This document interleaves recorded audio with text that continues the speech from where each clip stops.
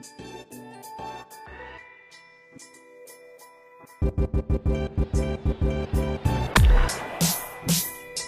now, the Real Shit Baseball Podcast with your hosts, Drew Wheeler and Tyler Jackson.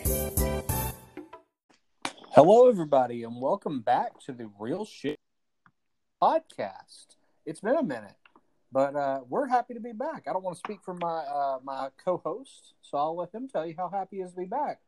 Tyler, how's it going? It's great, bro. It's opening day season. I know, I'm so excited. Isn't it great? I can't believe it's finally here. It feels like it's been an eternity, and It yet has. I feel like it's been less time in a way, but I guess that's just because I've been hungry for this one. I've been ready for a normalcy, some kind of sense of normalcy, and I feel like we're getting it. But introductions are in order. If you haven't listened to an episode of the podcast before, I am your co-host, Drew Wheeler, the deputy commissioner and co-host of this podcast. You can catch me at Twitter on the tweets. It's at Drew is okay, and I'll let my co-host introduce himself for you. I'm Tyler Jackson. I manage the Rays and Real Shit, and you can find me on Twitter at PeppaJackson19. Love it. Peppa Jackson, another story for another time, but a classic story. Or a story for never. A story for never is fine with me. So before we get started, guys, I'm going to apologize for just one thing. I don't know if you'll be able to hear it over the audio, but Big Money Biden's Big Money Stimmy, the Wheeler household put that to work, and we bought a new Whirlpool washer and dryer, and that SOB is cranking right now. Nice. So both of them are rolling. So you may hear a little bit of in the background. If not, ignore me. I'm just making stuff up. But if you can hear it, then I apologize. So let's see, Tyler. Tell me, buddy, what have you been doing to fill the void since baseball has been done, the MLB at least? Well, I got married about 2 months ago, so I'll let you figure that out. What? Married? Yup. What? How'd that go? It's been good so far. I'm not divorced or anything yet, so I'd say it's positive. Every day, that's the goal, man. Just don't get divorced. Every day. Yeah. It's worked well for me so far. So, how long has it been for you now? Let's see. I got married on 11/5/16, so this year will be 5 years on 11/5. Awesome. That's awesome. It is. Thank you. I'm very, very blessed. Very lucky. And yours is, let's see, your anniversary would be the 11th? Is that right? It was January the 30th. 30th. Damn. I don't know where I got 11th from. Yeah. Yep. So tomorrow is 2 months, so we've made it. Well, way to go. As you guys are listening, wish Big Jack Daddy and Big Jack Mama a happy anniversary. I'm never going to call her Big Jack Mama. Let's see. We got to figure something out then. We'll get back to that. I think she'd take that the wrong way. That's understandable. You guys write in with nickname suggestions there. We got to use Jack and Mama and somewhere in there. Y'all figure that out. Mama Jack. I don't know. We'll figure it out. So we've talked about what's new with us. Buddy, I feel like we should conquer the other bit of newness in the room, if you will. So as you know, if you are a longtime listener, last season of the Real Shit Baseball Podcast, you heard me reminisce isn't the right word. Reminisce with me, though, to hear the musings of Drew Wheeler getting really pissed at one certain manager who didn't care at all about this league. Rip hard to the Pirates. And now in his place, we welcome Mr. Scott Allen, who manages the Marlins. He took over the Pirates. He's now the Marlins. Welcome, Scott. Indeed. Scott has been you'll have to tell any stories of your dealings with him, but Scott thus far has been very friendly, easy to reach. Seems like he has a solid plan for the season. He's stuck to it pretty well, and I'm happy to have him. Yeah, he's been a true gentleman on the Pro Board site. And I think he's got some pretty big balls because I don't know if he does this intentionally, but he loves to throw out his offers right out in front of everybody. Oh my God, I know. It reminds me of, dude, I'll never forget it. Like, I think it might have been our second off season. It may have been before you were in the league, or maybe your first season. I don't remember.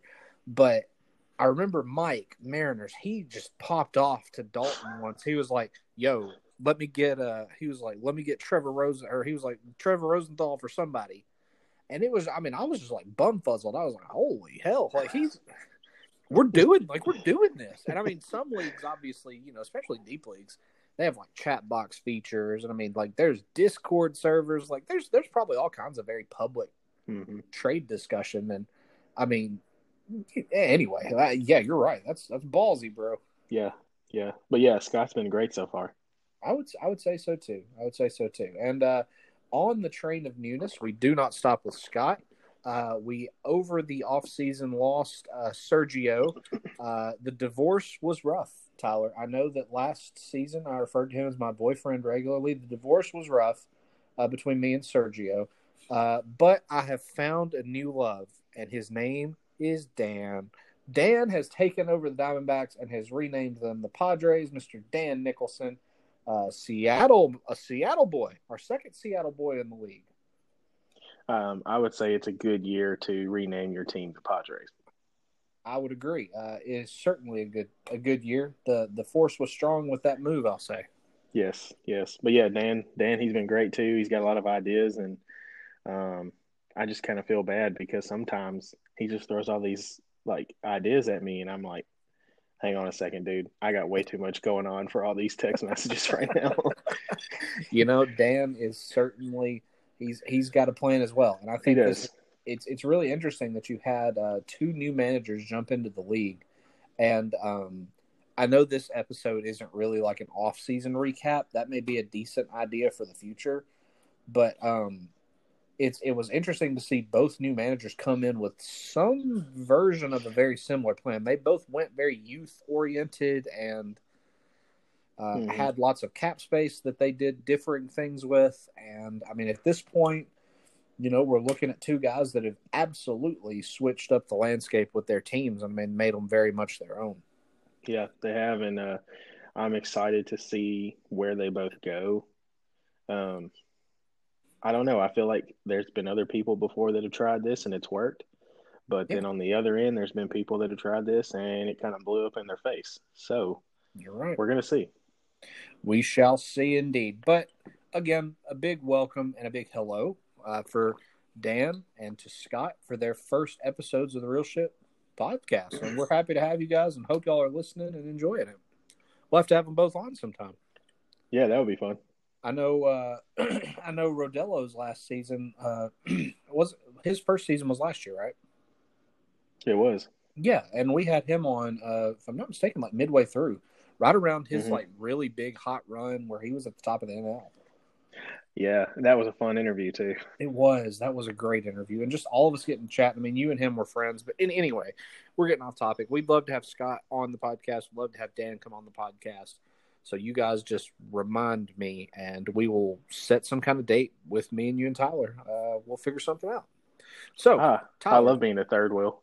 Well, you're not so much a third wheel because I don't know if you've noticed, but in the brand new theme song that you heard at the beginning of this episode that your boy Drew has mixed for us, it's a brand new season, brand new theme song. You have been promoted from Tyler from guest co-host to you are official co-host now. Wow, are you serious? You are. Congrats. Sorry, I dropped the bomb on you. No, it's okay. I mean, I love the song, and I just didn't know if you were just being nice. No, you are officially the co-host. I couldn't do this without you. You motivate and inspire me to do it and do it better. So thank you very much. Hey, love you, bro. Love you too. So you're certainly not a third wheel. I would say that we would comprise a tricycle of excellence with either Scott or Dan, but you and I are certainly the front wheel steering the ship. They may just be the back wheel that kind of creaks along and makes this whole thing interesting. I got you. That didn't really sound complimentary, but we're going to move along. It was an analogy nonetheless. So we have talked what's new. We've talked who's new. And now, Tyler, we're going to kick it to one of my favorite parts of the show, one of your favorite parts of the show, because it's one of your favorite things to say. And it's a recurring theme. So if you're a guest at home that's been listening, you know what's coming. You talking about past Drew? Not past Drew. We're talking about what happens at the start of every episode. Oh, crap. I'm sorry. Top first. It is top first, indeed. Past Drew, just speaking of which, I heard Past Drew has got some, I heard he's gotten some work in over spring training, bro. Is he in the best shape of his life? We might hear him reference something like that. I don't know. If Past Drew is anything like current Drew, he is actually probably in not quite the worst shape of his life, but nowhere near the best. So we'll have to get through that. Don't forget, that's my favorite part of the show. Well, that is your favorite. You're right. I'll have to reference that in future show notes. But so we'll talk what happened. So the last time you and I spoke, I actually listened to our last episode maybe about a month ago. Just listening and trying to get hyped up for the draft and for the transaction deadline and for the league and just ready. I was ready for real shit baseball, and we have not given the listeners who aren't a part of the league, who I would imagine there are a few out there. I hope there are. We haven't given them the update on what happened. So let's give a quick playoff recap. And Tyler, after each round, if you want to throw in some factoids or just some thoughts, that's fine. So in the first semifinal matchup, which was in essence an AL championship game, you had, let me pull up the exact numbers there. I've got them here. We had the 1 seed Athletics taking on the 4 seed Mariners, and Athletics pulled it out 7-5. That, to my knowledge, was Athletics' closest match all year to that point. Pulled it out, though, in the end. The big dog Athletics pulled it out over Mariners 7-5. And then the other semifinal, the 2 seed Braves defeated the 3 seed Phillies 8-4 in the NL Championship, one may say. It doesn't always work out that way where 2 AL and 2 NL teams play in the semis, but I thought it was kind of neat and pretty fitting. Yeah, I agree. Going back to the AL quote-unquote championship game, it was 7-5. Mm-hmm. I will throw this out there. Athletics won the ERA category 3.81 to Mariners 3.82. Oh my gosh. So yeah, and then Mariners actually won the batting average 263 to 259. So it was close. That is close. Very close. Well, Yeah. I will go ahead and pull up the statistics for the final, because the final, if you're paying close attention, guys, it was the NL champion Braves, the AL champion Athletics, two teams that just did awesome all year, and it was the Braves. Our fearless commissioner, Freddie Culver, finally ascended to the mountaintop, man. He has been the bridesmaid so long, and now he is the bride. And here he comes. 8-4 over Athletics. Yeah, it was a pretty solid effort offensively for Freddie's Braves in the championship game. Yeah, his offense pretty much went off. I feel kind of bad for Paul because, I mean, his offense didn't have a bad week. It's just that, man, Freddie's team picked a good week to explode. Pretty much. Yeah. So in the pitching categories, Freddie, it really just ended up being like that he had more innings, he had more guys going. Yeah. So he was able to accumulate more quality starts, wins, and strikeouts, and so that put him over the top. Certainly. Man, you gotta give credit where it's due. Sal Perez, Jose Ramirez, Adalberto Mondesi, 8 RBIs each. That is ignorance. Mm-hmm. Just stupidness. And I mean, Mondesi had Royals. 5 steals. Yep. And I mean, Sure Paul did. only won steals by 1. That could have been a 9-3. Oh, what a championship! And man, it was tough to see Paul lose in the final. To stumble at the last block, but in a way, again, it is sweet to see Freddie finally take that leap and to ascend to the mountaintop. Yeah, and I know it's frustrating for Paul because I know he mentioned this like a week or two ago that, I mean, his team last year, it was week in and week out the best team. I mean, it's true. Because like you said, that was the week before in the semifinals. That was his closest game until the championship game. Yeah, he played some teams extremely close, and damn it, I keep telling myself we need to keep the controversy to a minimum on these episodes, but I'm going to go ahead and shoot this bullet here. Something else we're going to talk about in just a moment while we're recapping is going to be the the league awards, which we'll go ahead and call them since it was supposed to have been called Friday. So we'll go ahead and announce those officially here. But anyway, in his notes, Paul referenced that one player can't make or break a team, and that Tatis was arguably the best player in baseball, and the team was trash.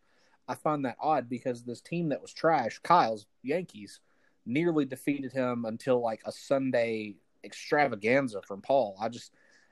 You are correct in that Paul's team was probably the best. Paul's Athletics were probably the best all year on an average basis, but could have gotten caught, had some close calls, and I think was probably biting nails a lot more often than he would want people to believe. Oh yeah, yeah. It's just so hard to be dominant week in and week out. It is in this kind of league. It's so hard. So it definitely is. It absolutely is. And I mean, I'm speaking on behalf of a former champion. Like it's incredibly hard. And a champion team compared to Paul's in that way, like it was a week in, week out thing for me, where it was every week, if I'm not mistaken, with the exception of one or two, was a win, and top of the ranks every. It's hard, and that target feels even worse, and it feels so just horrible. It's a terrible feeling. So, well, and then that year that you won, I mean, Alex's Cardinals got to the championship game. Yeah. And he was the number 6 seed. And, that was a close game. Oh, yeah. Like you were sweating it at the end. Big absolutely. Time. There's no way around it. No way around it. It was absolutely – and every week. And I don't want to discredit anybody because everybody every week, it's horrifying, especially if you're on top, especially if it's like, because the last episode we did was talking playoff ramifications. I mean, we broke down very intricately the percentage chances of people making the playoffs, and well, what if this, and it was anyway. Now you listened to that episode that we did. How close were we to being correct? We called it just about flat on, man. Sweet. We knew that the Phillies Yankees winner would qualify. We knew that Mariners, if everything shook out, would qualify because a lot of the long shot type things would have required a team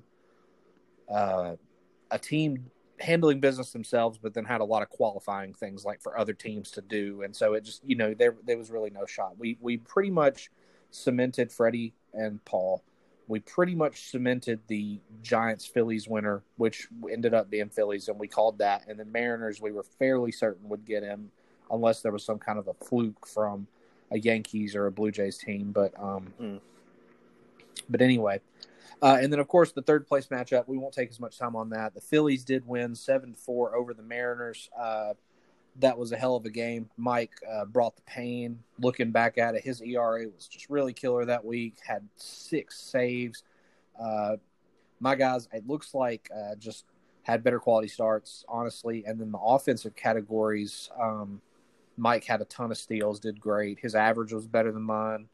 And for, my team is generally based on average, which is an odd thing. But the power numbers, the homers and RBIs, I feel like I really pulled ahead. So, but a tight game nonetheless, and a great way to end the season for me and for Mike. Mike was my choice for champion last year, and finishing 4th is a great way to end the season. I agree. A truly, truly great way to end the season. And let's kick real quick to the excuse me, pardon me, my friend. Let's kick it to the consolation real quick, and I'll just really quickly jaunt through that. Okay, so in the consolation for last season, we had the Cubs beat the Blue Jays 8-4 to qualify for 5th place. Giants beat the Yankees on a 6-6 tie. I believe it was a tiebreaker. Yeah, there would have been a tiebreaker there. And then we had in the 5th place game, Giants beat Cubs 8-3, and then in the 7th place game, Blue Jays beat Yankees 8-3. So essentially, we have a top 4 for each division that way, if you want to look at it that way. So that's pretty cool. And congratulations to both Giants and Blue Jays on those wins. Pretty awesome. And that's how we ended the 2020 season, with Freddie on top and headed into what turned out to be a very active and raucous off-season of rule discussion and new managers coming in and all kinds of trades. Like, as of right now, my man, we are at 106 trades for the season. Crap. And we do have two of them, so I'll pull those up that we can discuss in just a minute. But actually, tell you what would be really awesome. Do you have the league pulled up? I do. Can you go through trades 105 and 6 while I'm tallying up the final scores on the awards? Yeah. Please do. Go ahead. Let's see.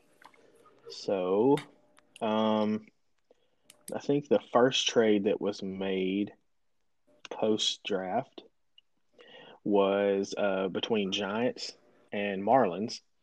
And I'm not sure if there was any money involved, but Giants. Yes.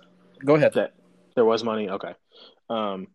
Giants is trading away, so Marlins is getting Brad Hand, the presumed closer for the Nationals, and Kyle Schwarber, presumed starting left fielder for the Nationals. And Giants is receiving Tyler Miley, who's in the starting rotation for Cincinnati. Yes, absolutely. And the money aspect of that is just that it's cap neutral. Okay. So why don't you go ahead and give us some thoughts on that one, buddy? What do you think? Well, I can see Clay's definitely just wanting some more pitching depth. Molly is actually a pretty big pick this year to kind of break out in some ways. Yeah, definitely. He pitched really well last year. In 47 and 2/3 innings, he had a 3.59 ERA and a 1.15 WHIP, and 60 strikeouts in 47 and 2/3 innings. So that's pretty good. I like that. And he's gonna, and I think like the Reds are probably gonna rely on him some more this season because they've lost Bauer. So yeah, that was a good starting pitcher get for Clay. And then Marlins is really just he's adding a closer, and I would say an elite-ish closer. It's still hard. It's hard to know how good the Nationals are actually going to be this year because I think the National League East is one of the best divisions in baseball. So, in some divisions, the Nationals might be the best team, but in the East, they could very easily be the last place team at the end of the season. So, not sure how many save chances Hand is really going to get, but when he is in there, he's going to be good. And then Schwarber, he's got power. He just doesn't hit a lot. So, we're going to see. I guess Scott wants to take a flyer on Schwarber, see what he can do in a new team, new city. So yeah, I think it was a good trade for both guys. Definitely. I agree with you. I think that, let me just real quickly pull that up.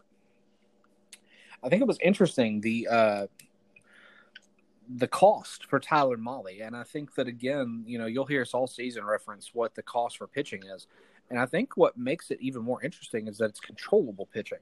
So a $1 1-year $6 Tyler Mahle, and Mahle right offhand, I'm going to say he's not 30. I'm not going to go bother to look it up completely, but I know he's a young guy in relative terms. He returns a Kyle Schwarber and a Brad Hand, a closer and a batter who, has it's a non-zero chance to be a top, 200 batter, top 150 batter. And Schwarber certainly has the power.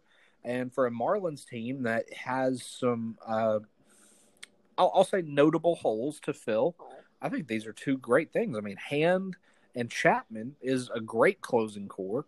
Schwarber slots in automatically to the outfield. I think it's a good move for both guys. And Giants gets another great arm, another quality arm to put in his stable, and it's controllable. Yeah, I agree. And Clay is building a pretty good pitching staff over there, if I remember correctly. He sure is. So he's got Darvish, and he's got Bauer. That's his other tower. Mm-hmm. And then he's got Bundy. He's got Let's see. He kept a couple of good guys. He won't let us forget that he's got Bundy. He will not. He picked up Odorizzi in a trade right before the draft. He did. Let's see. Eliezer Hernandez for the Marlins is a really big breakout candidate. Brad Keller is the opening day starter for the Royals. Brady Singer, he's a good guy to put a flyer on. He's young and he pitched pretty well last season, despite being a rookie. So yeah, I think it was a good trade, especially if Clay is trying to go for it, which I think he is. So certainly, he has no reason not to. So at this point, he's He has no reason not to. So anyway, why don't you go ahead and hit us with that other one, and we'll get to that. Now, the other trade was really interesting, I thought. It's between two guys who want to contend this year. It's the Cardinals and the Yankees. Yankees received Kike Hernandez, and I know he's on a $1 deal, 1 year. And the Cardinals received Martin Perez, who I assume is on a 1 year, $1 deal. Completely equal. Yeah. Okay. So I was talking to Alex, Cardinals manager, about this trade earlier today. And I know that he was excited after the draft that he got Kike because Kike is going to be the leadoff hitter for Boston. And, he's got multi-position eligibility. He's a spark plug kind of guy. He gets on base.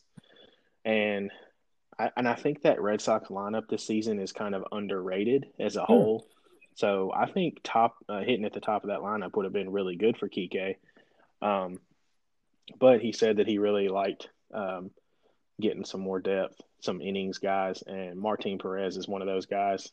We know that the Red Sox are kind of short on starting pitchers right now.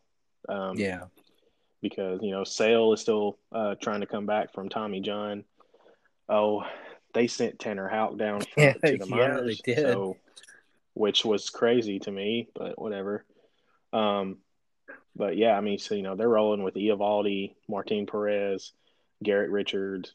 I can't even remember who else they got. So, but yeah, so the Red Sox are going to be leaning on Perez. So Alex wanted a guy who he knows is going to get some innings. He's playing behind a team that has a good offense. So he's going to be in line for wins, hopefully. Whereas Kyle got a guy who, Kike's kind of tough because he's always played for the Dodgers. So he's never had just a straight full-time, like, hey, you're the leadoff guy. You're going to be playing every day kind of job. And now he is. And so I wonder how high of a ceiling Kike actually has. It's going to be interesting to see exactly what can happen. You got to consider it in terms of when the Dodgers let a guy go from that huge log jam of positions they have. Is it going to be a Verdugo? Is it going to be a Kenta Maeda? Will it be a Ross Stripling? What's going to happen? And you've got guys like now Kike and Jock Peterson who are going to be just kind of spreading their wings outside of that Dodgers system. Maybe they'll flourish with a little bit more of a leash. I think it's an interesting trade, and I think you hit on some really interesting notes. Real quick, the Red Sox projected 5, according to Roster Resource, is Nathan Eovaldi, Garrett Richards, Martin Perez, Nick Pivetta, and Eduardo Rodriguez. Oh, yeah. I forgot. See, Rodriguez is hurt, too, so I'm curious to see. He's got a dead arm. I'm curious to see I'm sure they'll go with 4 guys for a minute, but let me look real quick. Sale, I'd say, is second half of the season. I think he's due back early June, but the last time I looked, he hadn't actually started throwing off a mound yet. Okay. So who knows? I'd say, Tanner Houck and Connor Siebold will be some interesting names to be catching, watching, going forward. Should any injuries befall, or should Ed Rod not be able to compete? I think this maybe is a little sub note here, but Cardinals actually got Houck in the draft. So if anything, he's going to get a guy like Perez who is at least going to be in the rotation until someone like Houck gets called up. Hedging his bets. And so, yeah. So it's a smart move. If I'm not mistaken, I'm going to clarify. Yeah, Cardinals also got Garrett Richards. So he's kind of just hedging bets on the Red Sox rotation. Yeah. They were all cheap, though. Yeah, combined, Richards, $1, Houck, $2, now $1 for Perez. Went for Xander Bogaerts. He got Benintendi. He got John Lett. What is with – we're changing his team name to the new National League Red Sox. The Cardinals will be wearing Red Sox henceforth. So, Tyler, my buddy, I've got the results from the 2020 Real Shit year-end awards voting. Oh, baby. Here we go. Let's talk about Let's go. it. In the voting for the 2020 Real Shit Most Valuable Player, finishing third place with 1/2 vote, Mookie Betts. Clap, clap, clap, clap, clap, clap, clap. Finishing second place with 2 votes, Ronald Acuna Jr. with 2 votes. Clap, clap, clap, clap, clap, clap, clap. The winner, the most valuable player in the Real Shit League for the 2020 season. From the New York Yankees, it is Mr. Fernando Tatis Jr. with 2.5 votes. Clap, clap, clap, clap, clap. Congratulations to Kyle and to Fernando Tatis Jr. I'm seeing from the producers Tatis could not be here to accept this honor. We'll have to send him the award. Yeah, no. Darn. That invite must have got lost in the mail. I was really hoping you were going to get to meet him. Moving on to the Cy Young, the 2020 Real Shit Cy Young Award winner.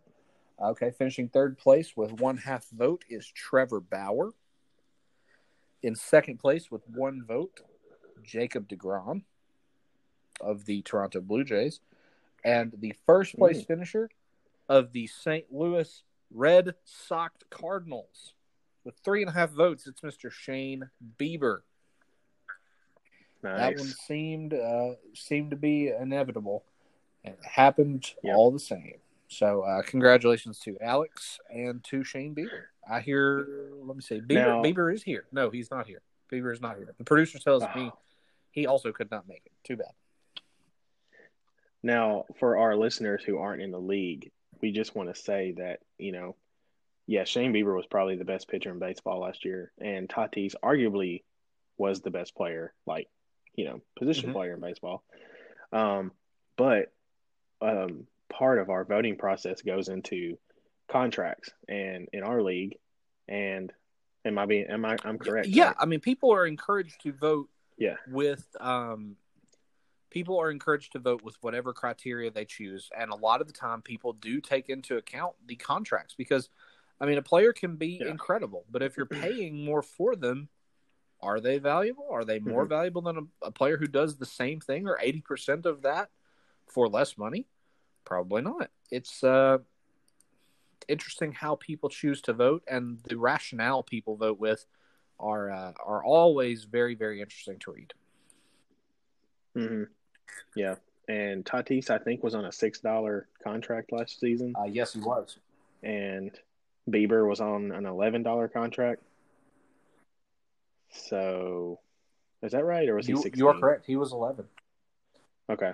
Yeah. So, I mean, in my opinion, those are probably really easy. I know Acuna is really good too, but he was $5 more. He was 11 last season, and that can make a big deal, a big difference. You're absolutely right. You are absolutely correct on that, my friend. And well said, if I may be so bold. Well said. So, looking at my show notes, my man, that pretty much recaps us on what's gone on, what happened. So what we've decided to do is we're going to break down, you read the title, we're going to break down the 2021 Real Shit Draft team by team. But because we got some time constraints, guys, we're going to give you one player each that we like, that a team drafted. I don't know what you may be thinking. Hey, hold on. My team only drafted one player. That's okay. We're going to talk about players that you have as well. I know what you'd be thinking. Hey, I only drafted 2 guys. That's okay. We'll talk about some guys you've got too. We'll talk about guys off that record, off that, so that we're talking about, guys people drafted. But if you've got a deeper team, if you didn't have as many draft picks, we'll take care of you. Don't you worry. We'll take care of you. Me and Tyler have got a plan. Got a plan for you. But, Tyler, I'll let you throw it, man. It's your favorite part of the show. It's coming up. We're going to throw it to Past Drew. We're going to hear what he's got to say. Generally speaking, he speaks about Anchor. So I imagine you're going to hear a little bit about Anchor, our favorite podcasting service. Tyler, why don't you go ahead and throw it to the man? Past Drew's going to talk it up, and then we'll be right back here to break down the 2021 Real Shit Draft. Here we go to my man. Not my favorite Drew, but my second favorite Drew, Past. That rascal Past Drew went ahead and got a new background track, working on all of his pitches, and especially the pitch for Anchor. Makes me want to go out and record a podcast. He got a new background track. He did. Look, I mean, it was sounded very retro, very very baseball. Nice. That's crazy, crazy stuff. I love Pastor, Drew, man. I love that guy. he's okay. He is okay. I I'm feel just a little. glad. I'm glad he's doing okay. Me too. You know, I thought that demotion to AAA last year was really going to tear him up, but I think he's taking it in stride. You know, once he comes back, I think he'll be pretty set. We'll have to wait and see what happens with him. We will. So, speaking of what we're going to have to wait and see what happens, we're going to have to wait and see what happens long term with the results of the 2021 Real Shit Draft. But for the here and now, we can absolutely break it down. And I think we're going to do that right about now because we have got a chunk of stuff to talk about. So, Tyler, why don't we start right at the top, man? Let's start with the Houston Astros, Mr. Sean Lewis's team. He had a hell of a draft. Picked up, let me just count them real quick. He got 12 guys. Jeebus. Drafted 12 guys. I highly doubt Sean's going to hear this, and I really don't want Sean to turn into this year's Pirates, but I mean, he's been kind of a flake for a while now. He did have a pretty good draft, though. Oh, yeah. I mean, as much as it burns my soul to say it, he had a great draft. I mean, yeah. Really great draft. So I'll jump off if you don't mind. Yeah. Let me jump the gun and bury the lead. How about a St. Louis Cardinal, Paul DeJong, for $5, a 2-year $5 Paul DeJong? What the hell were we doing? Yeah, I'm telling you, it might be a pretty good pickup because that lineup just got better. I don't know if you ever heard of Nolan Arenado. Nolan Arenado. The name rings a bell. Yeah. Well, the Cardinals traded for him over the offseason. No big deal. I heard they gave I heard it was a hefty price. I heard they had to give up several peanuts and a few Cracker Jacks to get him. Yeah, the Cracker Jacks almost made the deal not happen, but in the end, the front office just gave the Rockies what they wanted. And thank God the Rockies were kind enough to include, just a couple bucks, 50 million of them, to let the trade go through. Yeah. So yeah, I mean DeJong on his own, an incredible power bat though, and I think that he's going to be. Let me just get that number real quick, but I mean a power bat for sure. He is going to be batting, right in the cleanup spot behind, Goldschmidt, Arenado, a couple NL West killers, just casually in the Central now. I think it's DeJong, and that's the pick I'm going to make. Who you got for Astros? Who did you like? Real quick, I think that Grandal picking him up for $11 was a pretty good one, just because catcher is so shallow. But a guy who I wanted really bad and that he stole from me, like flat out stole from me because I just didn't have enough money there at the end, was Colton Wong. Colton Wong is, we all know how awesome he is defensively at second base. Definitely. But he has just destroyed baseballs at Miller Park or whatever it's called now. And it's not Miller Park? I'm pretty sure that it's something else.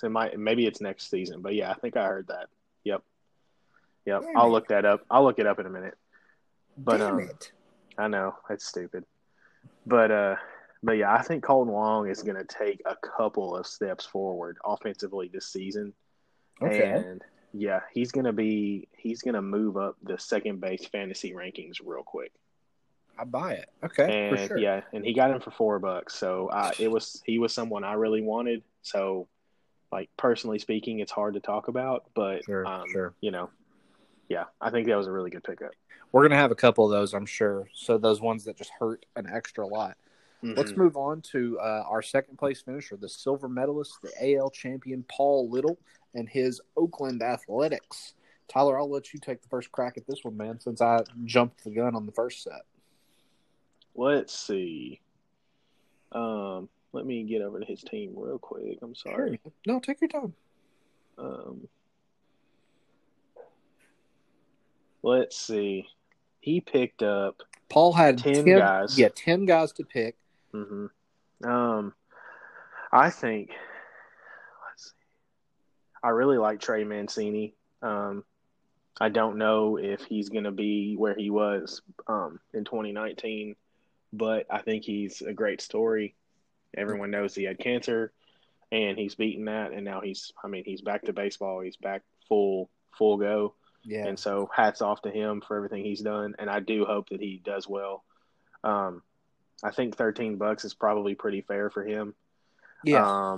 But I'm sorry. No, I was gonna say my projection, and I usually will run projections and assign dollar values to every player. My projection had him at $14. 14. So yeah, right on target. Well, I think another guy who is actually going to pay pretty good on the contract. I know paying $4 for a relief pitcher that you don't know if they're going to close or not is kind of high. But he got Lucas Sims for $4, and I think Lucas Sims is really good. I still think he might could start one day, but I think as a relief pitcher in Cincinnati, he's really coming to his own. Absolutely. And if he does get the chance to close, then I think he's just going to take that job and run away with it. So I really like that pick. I think you're right. Well, you hit on some really good ones, but the guy who I look at and see as having the most value, and that's something that I looked at yesterday before I knew we were even going to record today, is that I wanted to see how guys did in comparison to one another, who, according to my values, were steals, and Paul's most successful bargain was done at the end of the draft when nobody could do anything but sit there and watch, when he got a $1 Chris Taylor, who is going to play multiple positions for the world champion Los Angeles Dodgers. If you give the guy 500 plate appearances, which I think is a safe bet, he's going to play all over. We're looking at 15 homers, 6 to 8 steals, 65 runs and RBIs each, something like a 250 average with potential to be better. Plays solid defense. And did I mention that he is on a 2-year $1 contract? Throw up in my mouth. This is exactly what doesn't need to happen for the guy who smashed teams all last year, who survived the close games, and who very nearly was a champion. This is not what needs to happen. All of us should be ashamed. I just am having flashbacks because this is Paul. And do you remember a couple seasons ago who he got on a $1 deal? Who are you referring to? DJ LeMahieu. Oh, geez. Yeah, see, yeah. I remember everybody complimenting LeMahieu and how, wow, LeMahieu could be pretty good with the Yankees. We'll see what happens. LOL, OL. MVP candidate. Yeah, MVP candidate. And we're not, that real shit and real life. Like, that's, absolutely an MVP candidate. So let's move on to another power in the AL, and that's John Mayle's Blue Jays. Hey, John, hope you're listening. Hope you're having a good day, buddy. Let's see. I'll jump the gun and get going on John Mayle. I'm going to pick Justin Upton. So, he may as well be one of the most is boring vet an insult whenever you're going to have a guy that hits fifth in a lineup that's, I'm going to say great. I love Fletcher. Ohtani is a beast. Trout, still the best player in baseball. Rendon is amazing. Upton, again, let's give him 550 plate appearances. Clear 25 homers. 75 is maybe a little reachy for runs, RBIs. He's not dead on the base path yet. Average 230. Does that sound fair, Tyler? Oh, yeah, it'd probably be higher than that. Okay. $1 to John. And I refuse to talk about any pitching he got because, as you know, one of my favorite quotes from the draft: 3 things in life, Tyler: death, taxes, John Mayle drafts pitcher. So, yeah, yep. And I'm tempted to touch on one of his pitchers and Zach Davies. Do it. I do think that it was a good value at $9. I think Davies has always been kind of underrated. Yeah. But going from San Diego to Wrigley Field is a big difference. Oh, yeah. So I don't know how much of an effect that will have. I don't know enough about Davies to know if he's a ground ball guy or a fly ball guy. But if he's a fly ball guy, that's not good. But if he's a ground ball guy, it probably doesn't really matter. But also, I do think that getting Wilson Contreras at $15 was a pretty good deal. Catching is so shallow. I mean, JT Realmuto went for $27, and I mean, we know he's arguably the best catcher in baseball, but Contreras is, I mean, I think usually he's in the rankings. I mean, he's top 10, probably close to top 5 when it comes to fantasy catchers. So getting him for $15 was a great get. And is he on a $2? I mean, a 2-year deal, or is it just one? Let me look. I'm not sure. Contreras is a 2-year deal. Yeah, absolutely. Okay, so yes, that was pretty good. Pretty good deal. He can just keep him next year. So yeah, hats off to John as usual. And also Drew, I do have bad news. What? Oh God, what? It is no longer Miller Park. No. Yeah, it's American Family Field. American families. Yeah. They have plenty. What about beer? What about Miller? Yeah, I don't know. It says on Wikipedia the title sponsor is American Family Insurance. Before January 1st, 2021, the stadium was named Miller Park, but Miller's contract with the stadium was for $40 million and ran through 2020. I could absolutely scream. Yeah, I know. I mean, I won't. I have people sleeping in this house. But yeah. What even? I know. What even? I don't know, man. Just to bounce back though to Zach Davies. I know we're running a little long on Davies, but his ground ball rate is nothing exceptional, at least the last 2 years.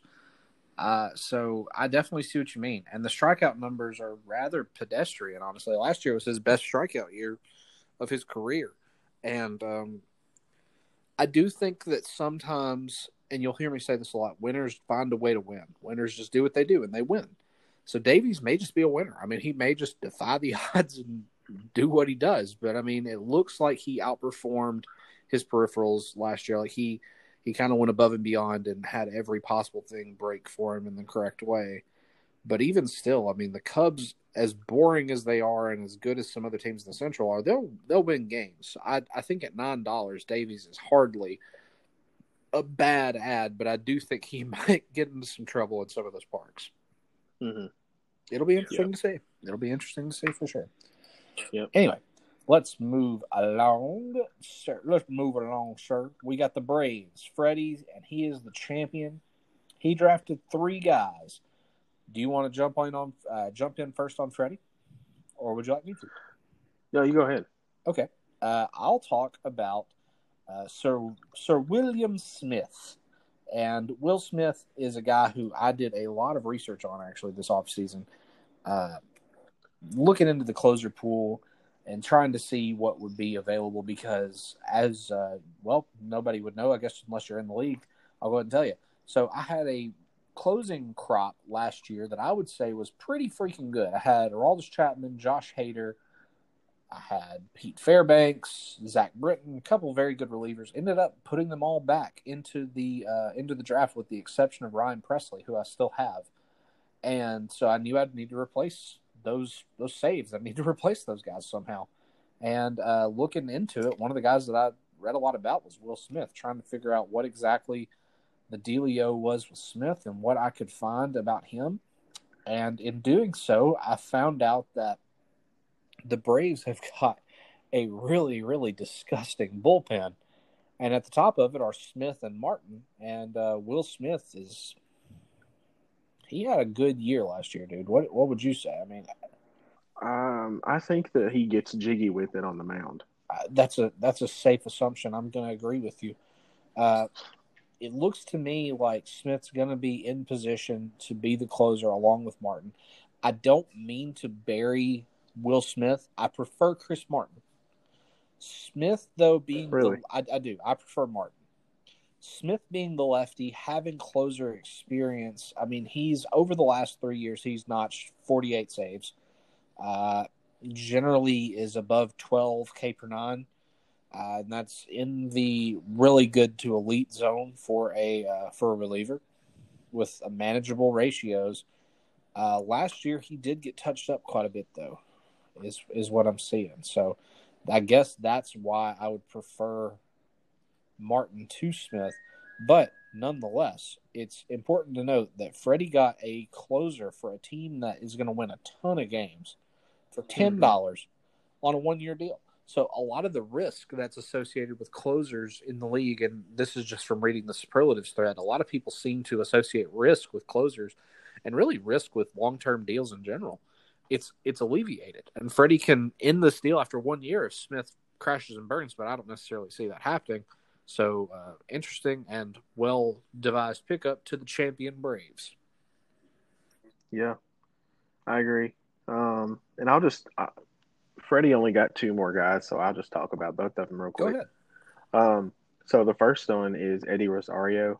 He got him for $17. I think that he is a good pickup. The Indians really need outfield help. And so when Rosario was let go by the Twins, which was kind of surprising. Yeah. I mean, the Indians just ended up jumping right on it. And he's got power. He's got speed. I wish he could get his average up just a tad. But at $17, I think that he is a good deal because he will be probably starting for Freddie every day. And so, I mean, you can't be upset when you get a guy like that that's got a really good power speed combo for $17. No, absolutely not. Rosario was a prize to be had, and Freddie has him for on a great contract. Mm-hmm. And just real quick, Weaver at 14. I will say this about Weaver. He has been a frustrating guy for fantasy baseball managers because he is so talented. He is really talented. He's got really good stuff. He's got a good breaking ball. He knows how to pitch. He's a college guy. But I think health has been his biggest hurdle, and he hasn't really found out yet how to get over that hurdle. And so he could very well easily be worth $14 or more this season. He could if everything goes right.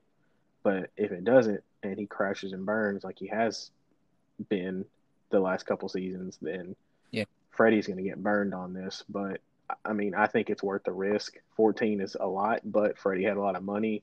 So I don't see a problem in going after a guy like that. So the possibility for what could happen if he booms is great. I mean, it's you hit it. My fear is that the potential for strikeout numbers being good, which I mean Weaver has had good strikeout numbers, or a 2-pitch pitcher. Did Weaver ever develop a third pitch? I don't know offhand, but I know he was kind of just a 2-pitch guy for a very long time with kind of a show me third offering. And I guess my fear is that Weaver kind of is who he is. And at $14, I feel like the pitching tax kind of took hold of Weaver when there were other guys that went cheaper that I personally prefer. And I don't mean to just dog Weaver or Freddie's pick, because I think Freddie had a great draft and got 3 sought-after guys on manageable contracts for sure. I think there's some fear associated there. So, at least in my book. So, anyway, let's move along. Going from the Braves, we'll touch on Alex Rhodes' Cardinals, and I'll jump in if you don't mind on this one. I want to talk about how my man, the Salamander, pulled a 2-year, $7 Andrew Benintendi. Brief bit of history for you people at home. Andrew Benintendi was long the apple of the eye of Mr. Alex Anderson, not Mr. Alex Rhodes, Mr. Alex Anderson. And in a trade you may or may not recall from a few off seasons ago, Alex Anderson finally got the apple of his eye when he got the Salamander to trade him Benintendi for, I don't remember the exact sum, but it was a princely sum. It had been long discussed, and when it finally came to fruition, Anderson had to pay, and pay he did. So now Benintendi is off of Alex's Red Sox and with the Kansas City Royals on a 2-year, $7 deal back with Alex Rhodes. And Benintendi, in 2019, he had some interesting things going for him, but it seemed like there's been just some downward projection for him for a while. Looking at his strikeout rate, he's never really had a ton of pop to him. The speed, even speed was such a carrying stat for him. That was down. It looks like ISO was down. Benintendi, it could go. I don't know. Maybe he was hurt for a little bit. Looks like he's still got some back issues too. But I do think that Kansas City has a really oddly good team, like a team I'm kind of into, if I'm being really honest with you, Tyler. Mm-hmm. And I think that a double-digit homer steal season for Benintendi, hitting second in that lineup, or maybe even leading off. Let me confirm. Yeah, hitting second. It'll be, I imagine, Witt, Benintendi. Russ Resource has Witt, Benintendi, Mondesi, Santana, and then Salpa, and then Soler. That's odd. Okay, don't know if that's going to be the lineup. It says Witt. Yeah, Witt, Benintendi, Mondesi. Bobby Witt? No, Witt Merrifield. Sorry. Oh, duh. I didn't mean to send you into a spiral there, into some pre-ad. It's okay. It's okay. Nah, nothing like that. Nothing yet. We'll definitely have that conversation later this year if it happens. So.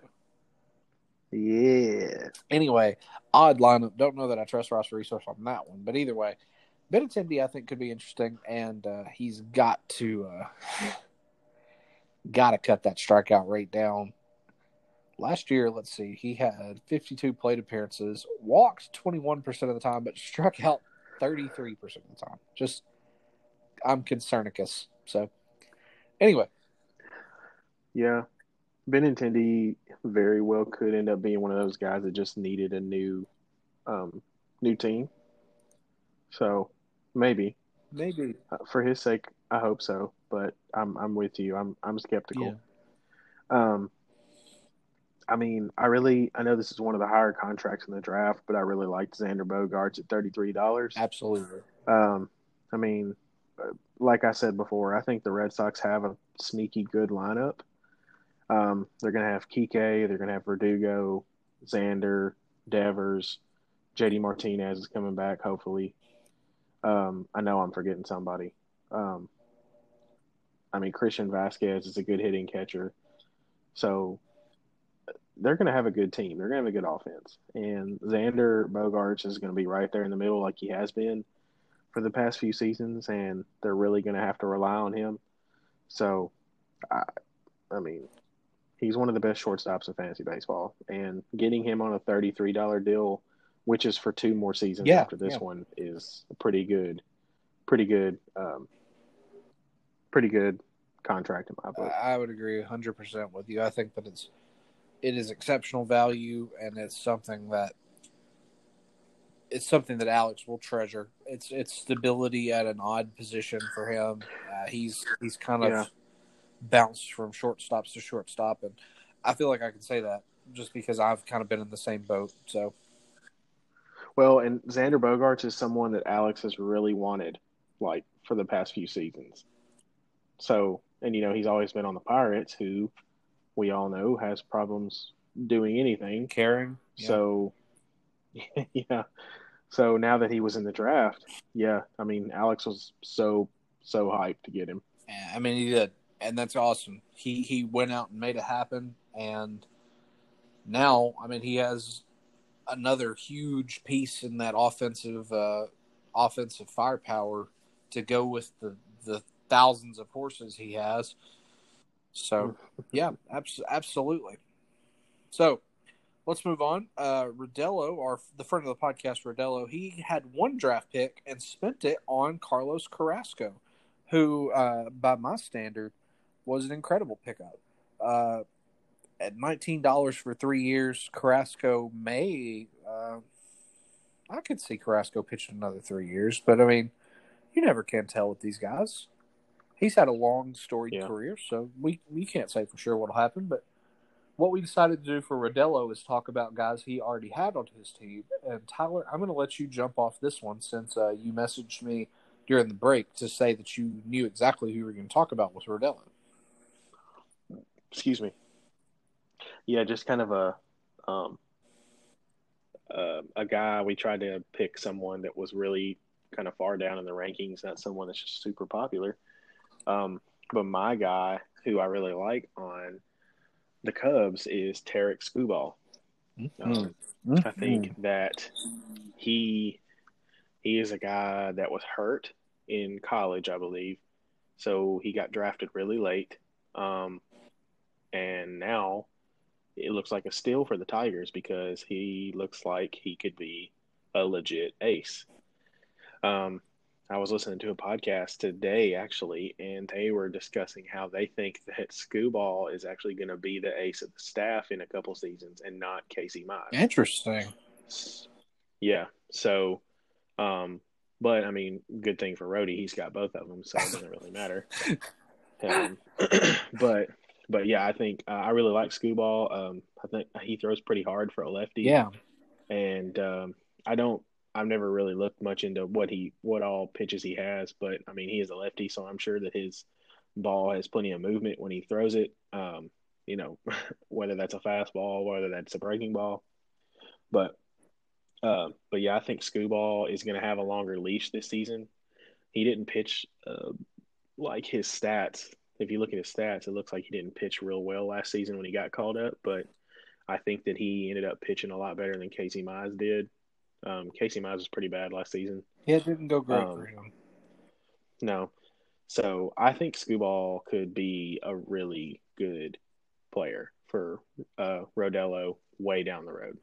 Definitely. I think it's odd because I'm also looking at a guy who's for the future, and that is Luis Severino is the guy that I'm chosen to kind of look into. And I don't know. I feel like, obviously, if you're listening to this and you're a deep league player, you should be aware of Luis Severino. I mean, unless you just got into baseball within like the last 2 seasons. So, I mean, that's understandable because he's been, Severino's been kind of a non-factor.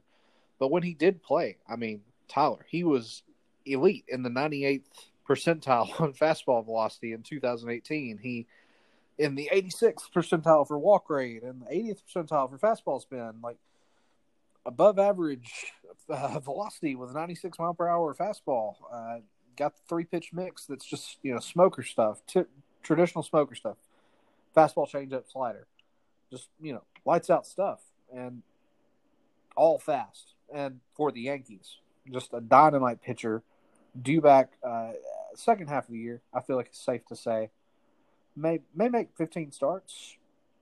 I expect him to be strikeout threats with a manageable, if not great, set of ratios. I'm curious to see what the slider usage is going to look like because I know coming off Tommy John, I don't know.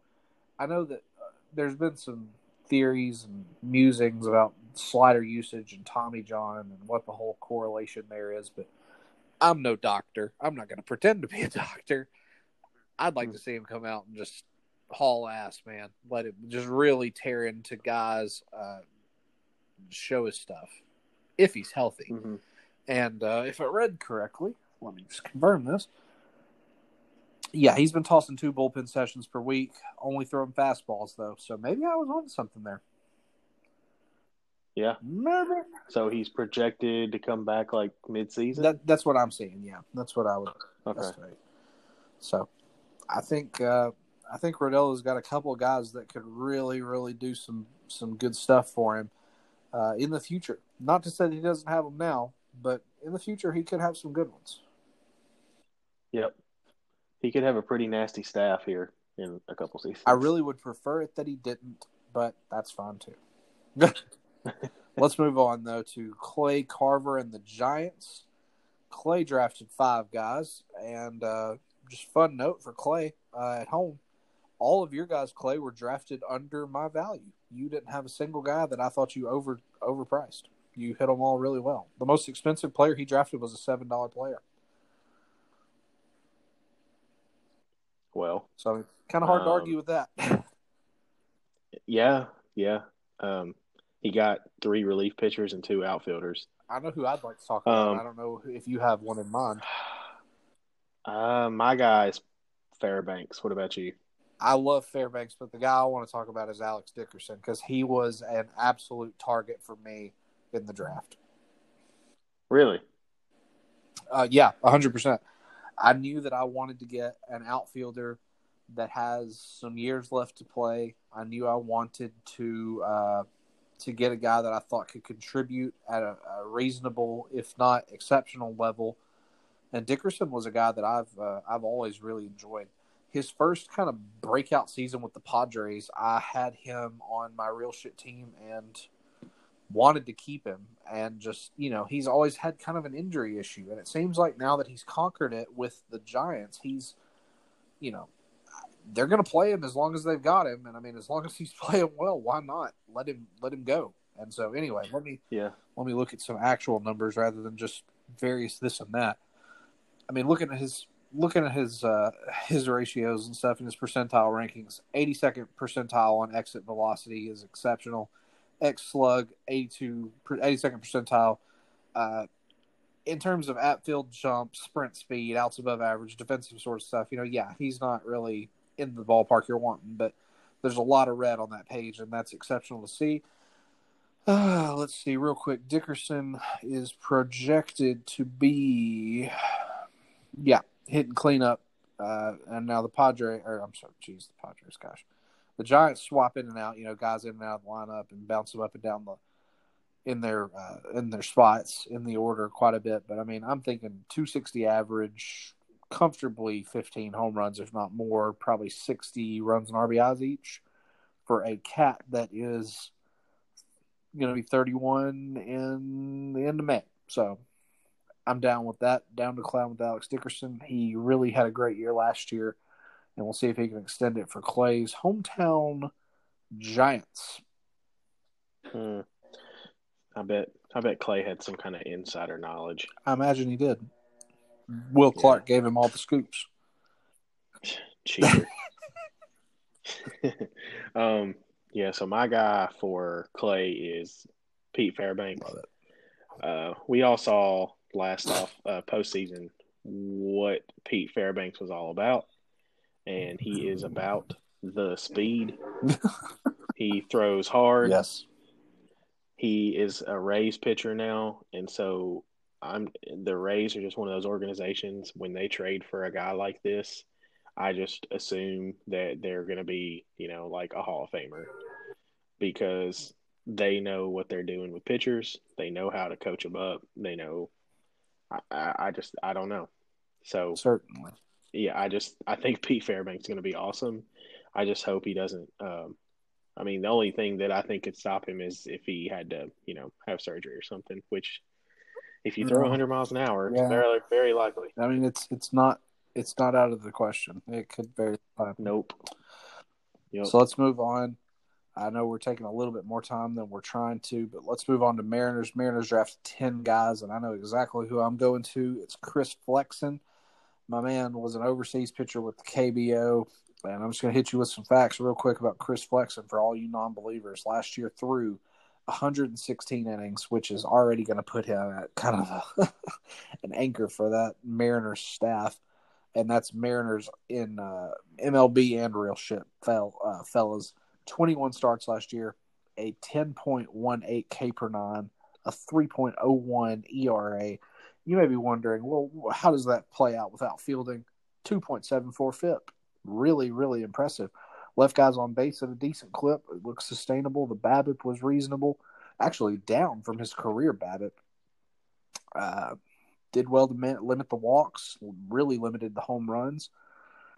Looking real quick into another thing, super quick for Flexen. Where are we at? Four-seamer, occasionally mixed in a cutter, sinker, changeup, slider, curveball. It looks like his primary is the slider, so he's going to be a fastball slider type guy. Hits the changeup, but then he's got those other two between the sinker and the curve that he can mix in as well.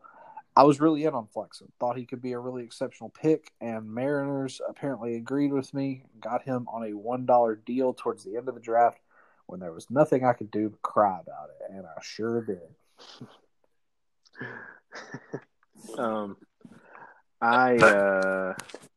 Looking at his picks real quick, I'm surprised you didn't pick Chris Martin. Yeah, I figured it would be obvious. I see. I really liked the Hunter Dozier pick. Yeah. Like you were alluding to earlier, the Royals, they have a sneaky good lineup, and he's going to be right in the middle. I'm not sure, is he playing first base or is he playing third base for them? Let me look. I think he's playing third base. I imagine it is third because they've got Slantana.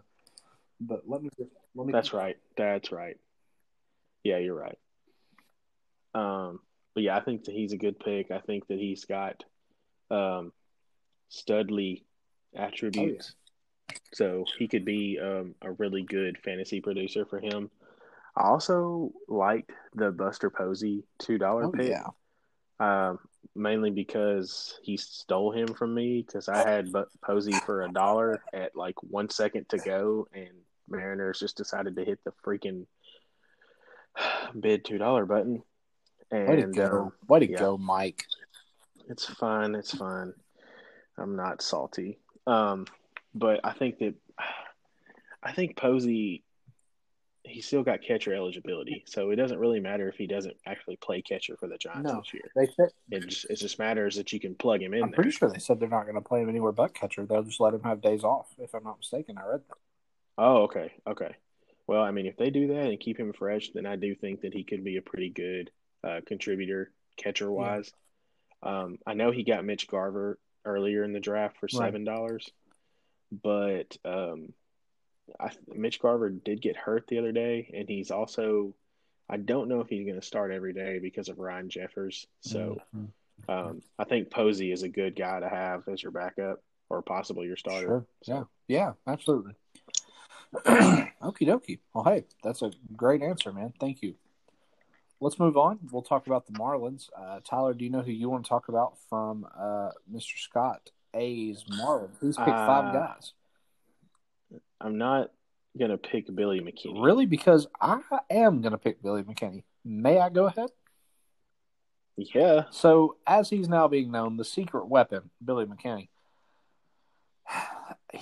absolutely the shocker of the draft. Absolutely it's like the world stopped for a moment.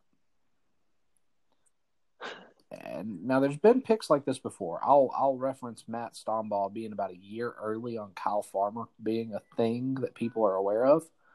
So credit to you, Matt. Maybe Billy McKinney is the next coming of this, because I'll just hit you with a quick stat from as of about a week ago, Tyler. Billy McKinney was 5 for 8. So that's a 625 with 3 home runs and 5 RBIs over his 4 prior spring training games for the Milwaukee Brewers. I was about to say, when did his spring training games take place? Yeah, they would have been about a week ago. I'm looking at old data, okay. But either way, McKinney is currently projected to be a bench bat for the Brewers. He 26 years old, despite being around for 3,000 years. A lefty, was drafted by the A's forever and ever ago. Finally came up with the Yankees and then was traded to the Blue Jays kind of briefly thereafter, where he's been for a minute. In 2019, he did hit 12 home runs for the Blue Jays, man. Terrible average, but hot spring training will very, very regularly turn the tide on a player. And if the right manager believes, you'll catch a contract. And I think that's what happened with McKinney. And I don't want to act like I was not laughing my very large butt. Well, actually, I have a small butt. My wife insults me all the time.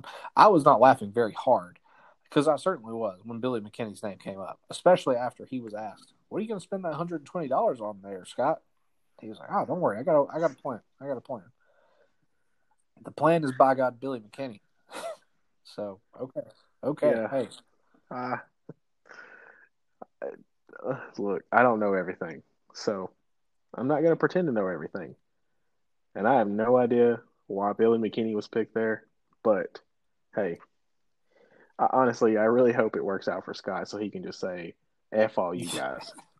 That is the constant hope, is that he Yeah. can just middle fingers to all of us, because Yep. it'll be the best Yep. thing. But my pick would be, I'm tempted to say Waka because he pitches for the Rays now, and like I just said, Waka's probably going to turn into a Hall of Famer. But actually, I really like C.J. Cron at $13. Me too. He is starting. He's going to be the starting first baseman for the Rockies, and first off, you're playing in Colorado half your home games now, so that's always a plus. Also, I think that they have some guys in their lineup this season that are good, are really good. Charlie Blackmon's back, but I think Sam Hilliard could be good. Ryan McMahon could take the next step finally. Yeah. Garrett Hampson, if he gets enough playing time. I don't know if you've ever heard of Josh Fuentes, but dude can rake, and he is starting now that Brendan Rodgers is hurt. Yep.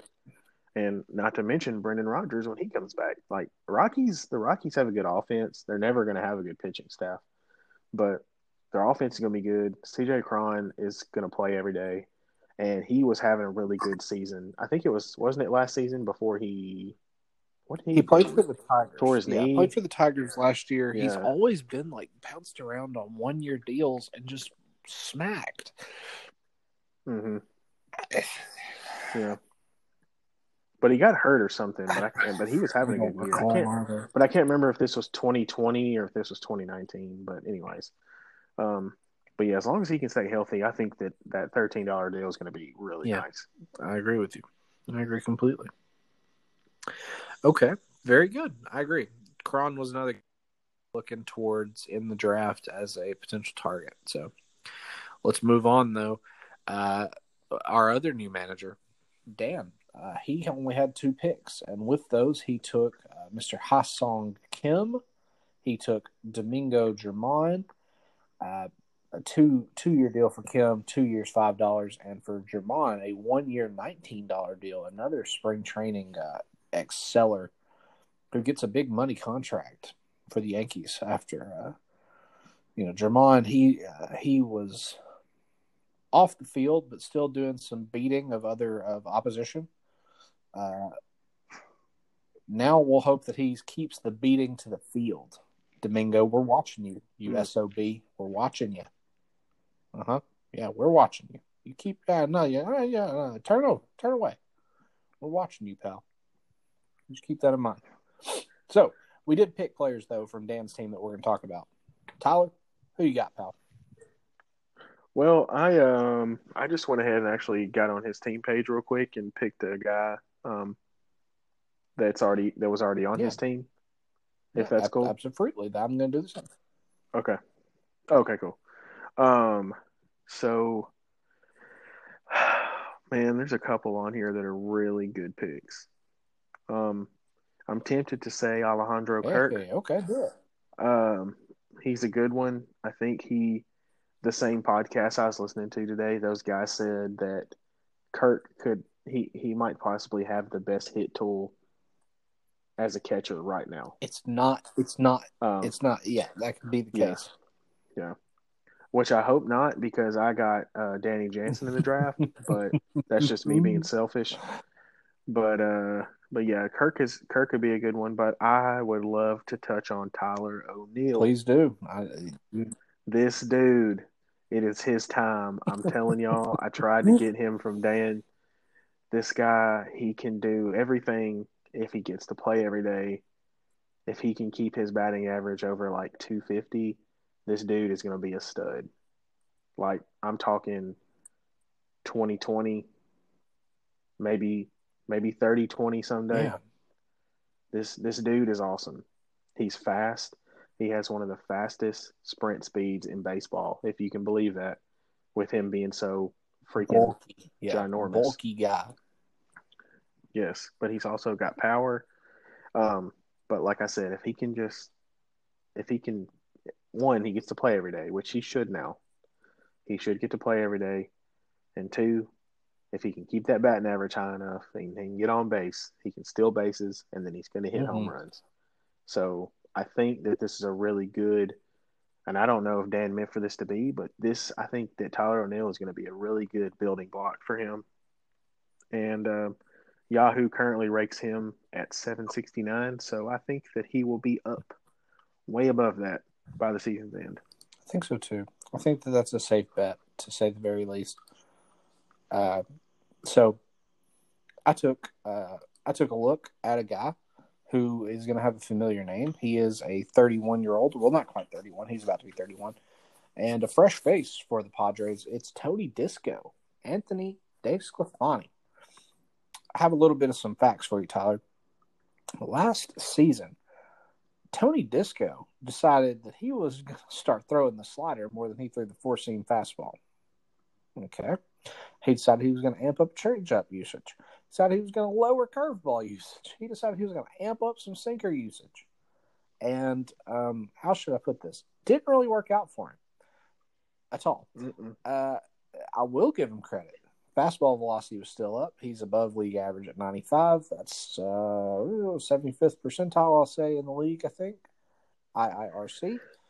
DeSclafani, though, far from a useless pitcher. And if I'm not mistaken, he is the most expensive player on Padres' team at a crispy $21. Yeah. So I think that DeSclafani, by virtue of being an innings eater, if he can keep the ball in the yard, that would be good. He had terrible issues with walking guys last year. His home runs per nine was up by 0.3 of a run, or 0.3 of a point, of a walk. Jesus. Was letting guys bat just insanity against him, giving up more home runs per fly balls. There was a little bit of positivity. He outperformed that ERA. His peripheral numbers were much better than that indicates, but I think with a little bit of stabilizing some things, just kind of tightening the bolts and screws, maybe pitching in that four-seamer just a little bit more, Tony Disco will be okay. I think he'll be fine. I think Tony Disco is going to be A-okay. So Let's move along and talk about a team that I am near and dear to, and that is the Phillies, managed by, there's a smudge there over the guy's name. We'll just move on along. Tyler, who do you like from this Philly guys draft? I think a guy who is going to pay off quickly is Brandon Nimmo. I really like him at $3. As far as I know, he's starting for the Mets. The Mets are going to be pretty good this year. I know you hate to hear that. But you need to at least root for this guy. Oh, I know. I think he can hit the ball. I think that him at $3 is just super good, sneaky good value for you. And yeah, I like it. I like it a lot. I think that he is overlooked a lot. Absolutely.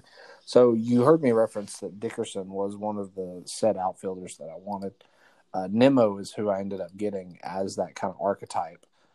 And I'm satisfied with it completely. Considering that Nimmo is 28 years old, that last year he 33 runs, 8 homers, kicked in a steal, 280 average. I don't think it's unheard of for him this season to finally kind of tie it all together like he did in 2018 and just really rake and just rack it up.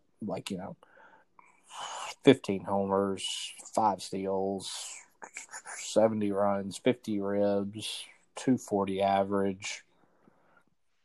Oh, I think he could surpass all those. Sure, I would love that. And granted, I'm probably looking at low side stuff and just trying to be cautious and err with caution. But I'm not scared of Kevin Pillar.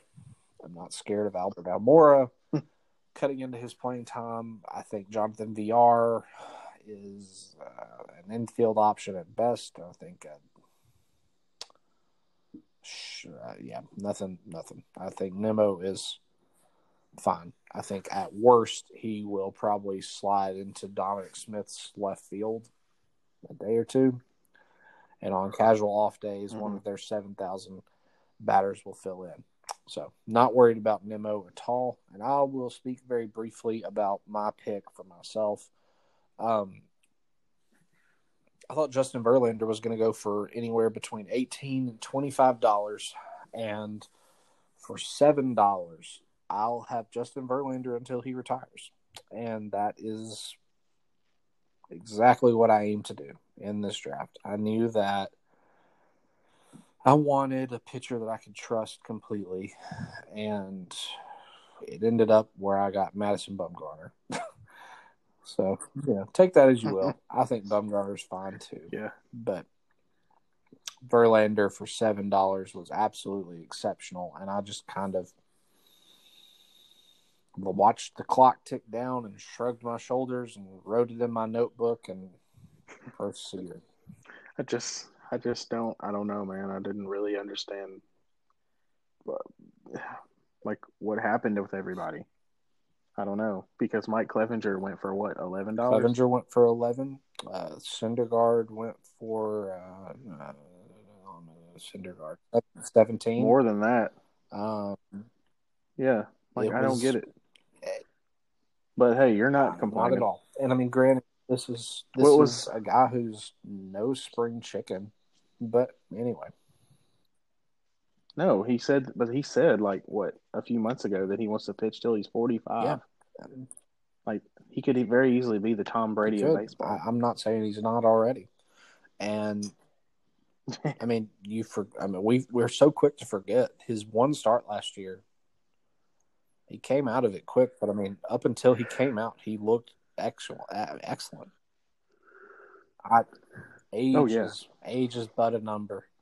There are exceptions to every rule, and Justin Verlander is a bar none, hands down Hall of Famer. I'm not saying no. So, I'm not saying no. Let's move on. Let's talk about your team, and then we'll probably need to cut this recording. We're coming close, and then we'll try to wrap these other three teams up quick. Let's talk Rays super quickly, and I'll talk about mine first because it goes along with what I was just saying.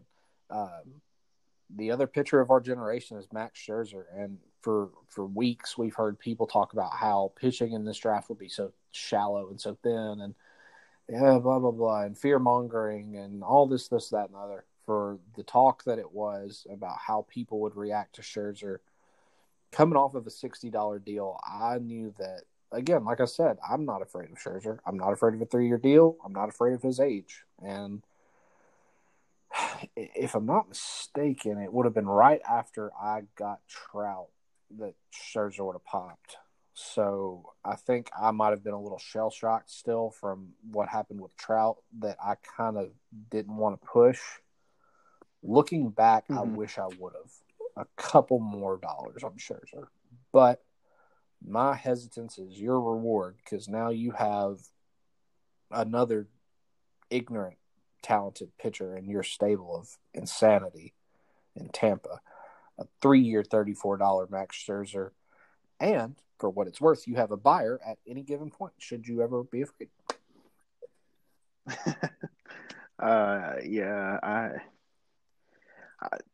I just really couldn't believe it either. I was like, okay, I think, I told myself I was going to be in it until about $35. There you go. And and he hit 34, and I was like, okay, let's keep going here, see how high he gets. And I was like, holy shit. Isn't it amazing? Isn't it amazing? I did the same thing. I shrugged my shoulders, and I wrote it in my notebook, and I might have touched myself. I can't say I'd blame you, buddy. Give me a couple of quick words on your favorite from your team, and then we'll look at some more. Dude, I just can't believe I got Marcus Semien for $9. Again, I don't want to bury the lead, but I'm pretty sure, if I'm not mistaken, you are the guy that I picked to have won the draft. I have one player you picked as being an overspend, and it was literally by 40 cents. And considering we can't do portions of a dollar, I'll say that you didn't. Yeah. I don't know. I wanted another shortstop because I've got Dansby, and Dansby had a good year last year, but who knows if he's going to keep it going. And so I did. I targeted Simeon because I didn't want to pay for Bogarts, and I'd already gotten Scherzer. And dude, I don't know. It just is weird to me. Like the Blue Jays are so stacked, and he's their starting second baseman. So as a plus, he's going to have second base and shortstop eligibility. Simeon again, and I feel like with all the players I look at on your team, I'm like, maybe another dollar. Maybe I should have just pushed a little more. And I'm armchair quarterbacking myself. I mean, because after the draft, I was tickled with mine, just like you were. I'm sure you were thrilled with your draft. And yeah, I really, really liked my draft. Simeon is an exceptional get. A 2-year $9 deal for an MVP candidate a couple of years ago is silly. I will give you credit, though. I'm pretty sure, if I'm not mistaken, you had either the highest or second highest differential from what I expected a player to go for and what they went for. No, for JD Martinez. Oh, dude. Yeah, tell me about it. I projected him to go for anywhere from $29 to $35. You got him for $16. So a shake of the hand and a pat on the back for you. Thank you, sir. But anyhow, I know that we are trending close to an hour on this recording session. So what I'm thinking, Tyler, is I'm going to play a brief little interlude on my flute. And then when we come back, we will talk Red Sox, we will talk Tigers, we will talk Yankees, and then we will wave adieu and say goodnight. But let's get hyped, guys. We've got 3 more teams to go, and we've had a lot of excellent draft coverage and some player breakdowns from me and Tyler. Tyler, you excited for these last 3 teams? You got anything to look out for? I'll tell you in a second. We'll just see what's coming around the corner here. When we've got the final 4 teams, Red Sox, Rockies, Tigers, and Yankees coming right around. So I know I told you that I was going to play my flute, but I came in hot with a marimba instead. What is that? Okay. I don't know what the exact definition is. I'll have to Google it for you. Do you know how to spell that? Yes, it's Marimba. It is a percussion instrument consisting of a set of wooden bars struck with yarn or rubber mallets to produce musical tones. Resonators or pipes are suspended underneath the bars in order to amplify their sound. It makes a sound come like boom, boom, boom, boom, kind of like that. Okay. Cool. Love them. They're dope. Dope AF. You guys need one in your house. I'll see what I can do for Christmas. So, moving along, we are talking about the Red Stockings and Mr. Jandyman. The Jandyman can, and he did draft, that is. He drafted well. Who do you like from the Jandyman's draft?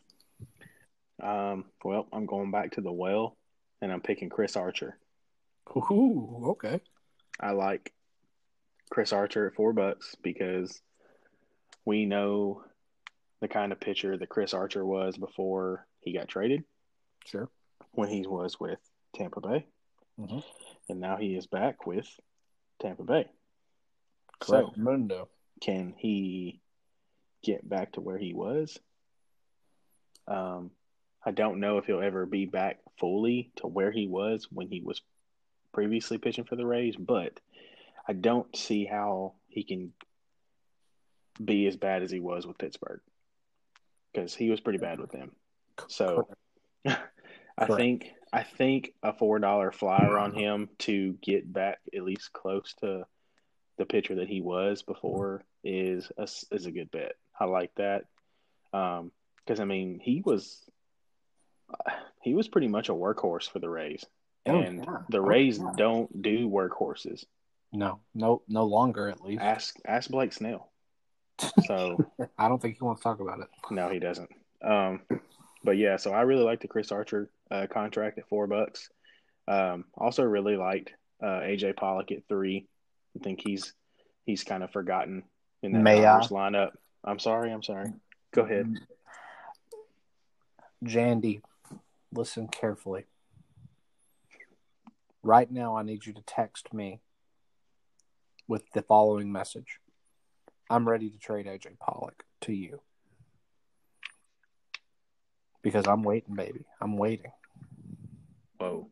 A.J. Pollock, Tyler, let me hit you with some stats, my man. Last year, in the 83rd percentile for X slug, 71st percentile for hard hit percentage, 70 percentile on barrel rate, 75th percentile X batting average. A.J. Pollock, I'm not going to lie to you and say that at 33 years old, he can be counted on as the pinnacle of health, because he can't. But until he gives you a reason not to trust his health, why do we punish ourselves into thinking that he's not a stud? A.J. Pollock is an absolute Goliath baseball player. He's criminally underrated and will forever be, apparently. This is a player who, without reservation, I can say will hit 20 home runs. And let me rephrase this. Health permitting. 20 home runs. 70 runs on RBIs each. Mm-hmm. 7-8 steals with a 250 average. Plays a mean outfield still. And in case you're still not sold, let's look at that supporting cast for the World Series champions. This is a player who I'm literally singing praises for. He's batting 7th in that lineup, according to Roster Resource. Mm-hmm. This is a player who I don't need to. I mean, literally, like I'm not joking when I say, Alex, I would trade for Pollock right now. Like right as you hear this, I will make a deal. He is exceptional. He is a player that and again, you can verify with Kyle. He heard me say it a lot. I would love to draft A.J. Pollock. Please let somebody screw up and let me get A.J. Pollock. I don't remember the exact order, but I feel like I would have already gotten Nemo for a very similar $3 deal. But, you know, you can't cry. You can't cry about it because a Nemo is very good. A Pollock is very good. And boy, could I talk about A.J. Pollock some more, but we really need to move on. Let's move on to the Rockies, shall we? Okay. Tommy Tomatoes has done a hell of a job building the team this offseason, bro. We gotta give the man some props. I'll tell you, like last year, I thought Tommy was doing great at the beginning of the season. He had Kyle Lewis burning the world down. He was doing some killer stuff on the free agent wire. He was picking up and trying guys out, and now he's gone out and added, James Paxton and Dustin May, and what about Anthony Rizzo? And hello, Jake Cronenworth. How's it going? He's making moves, and on top of that, had a killer draft where he picked up 2 great players, picked up a shortstop named Didi Gregorius, who I freaking love, and the best catcher in baseball, JT Realmuto, who you've been watching play for the last 2 years extensively. Mm-hmm. Tommy is doing it big and doing it good. But as part of that, we've decided we're going to look at some other guys on Tommy's team just to kind of spread the love around. We're not going to, super focus on those 2 guys. That way, we're not trying to spread some love. So, Tyler, do you have a player in mind for Tommy's team? I do. This guy is a huge if. Okay. Huge boom or bust. But I really like Leody Taveras from the Rangers. I really like him a lot. It's funny because a lot of people, I think, just kind of forgot about him. Because if you go and look back like 2 or 3 years ago, maybe like in prospect rankings, like he was in the top 100, like every ranking, every outlet. And then he just kind of fell off, I think, in low A or something like that. And people forgot about him. And last year, because of everything going on, he got a chance and he played pretty well. and now he's projected to hit leadoff and play, I think, center field for the Rangers opening day. So yeah, he could. He's got a lot of speed. He also has some pop. So if he can just learn to hit the ball with regularity, which is hard for some people, he's going to be a pretty good fantasy player. Yeah. So it's safe to say for sure. Yeah. So I really like that Tommy has got a guy like that on his team. So who knows? He could turn into the Kyle Lewis of last year. Yeah, damn. I guess he could. Awesome. Rad. Well, sometimes, Tyler, at least for me, you read a guy's name and you already like him. That's the case with me and this Drew Rasmussen fella. It's almost like we were just destined to be pals, me and this Drew guy. Either way, I do see a lot to like in Drew Rasmussen. Let's just start with some raw percentile ratings. Let's hit Savant. 98th percentile in fastball velocity, 87th percentile in fastball spin, 74th percentile in curveball spin. What the absolute hell is going on? I'm noticing with Mr. Rasmussen, he is being stretched out for a multi-inning role. And I think that an easy, quick comparison, just because it's on the same team, is what if he turns into Freddie Peralta? What if this is the next Freddie Peralta, and Peralta's going to get a chance to start? Rasmussen has had two very big Tommy Johns. The K rate is stupid. Had a big spring. I think Rasmussen could be really interesting, especially if he can get a bulk of innings. If he can pitch 40 to 60 innings, I think that he could be really impressive for the Brewers. And was, again, as you referenced, a top prospect. And the Brewers certainly know how to handle those. So let's move on, though. We'll move on and talk now about Los Tigres. Matty Stombaugh. And, there's a very obvious one for a gem that he got in this draft. If you want to hit that, or if you want to hit another one, you let me know if you want me to get the big dog or what, and we'll do it. I think that old Matty boy had a pretty good draft. But I think that I know George Springer only went for $22, but I think Victor Robles at $9 is criminal.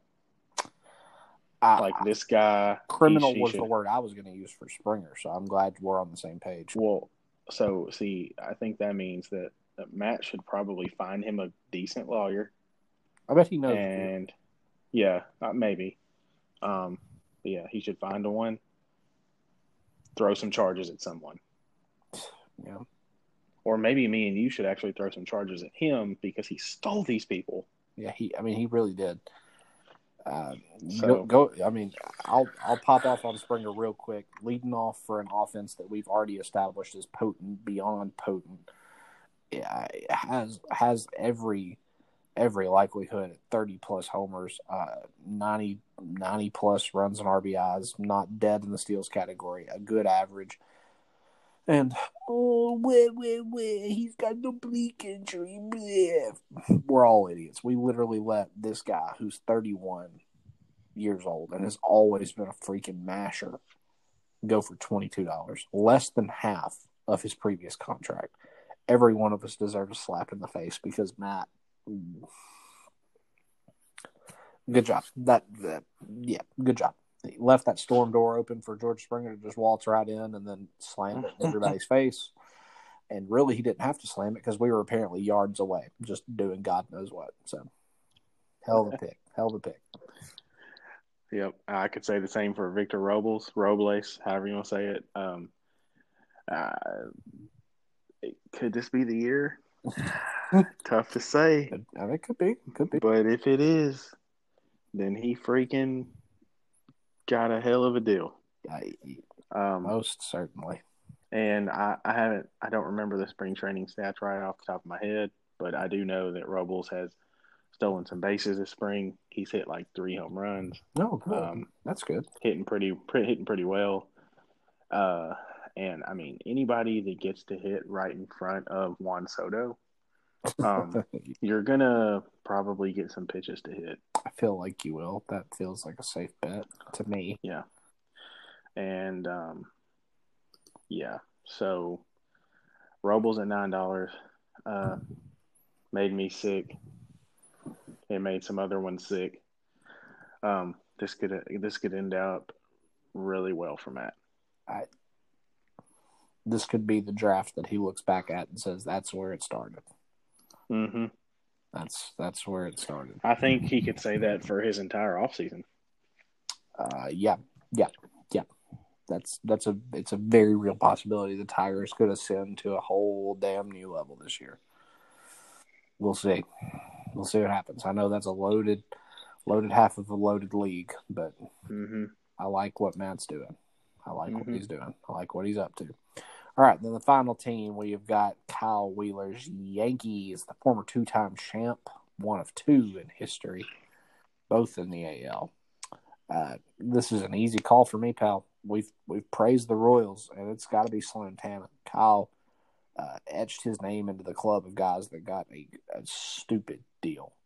When he got Carlos Santana for 2 years, $1, and I've already established to my brother that I will be pestering him all year for Santana.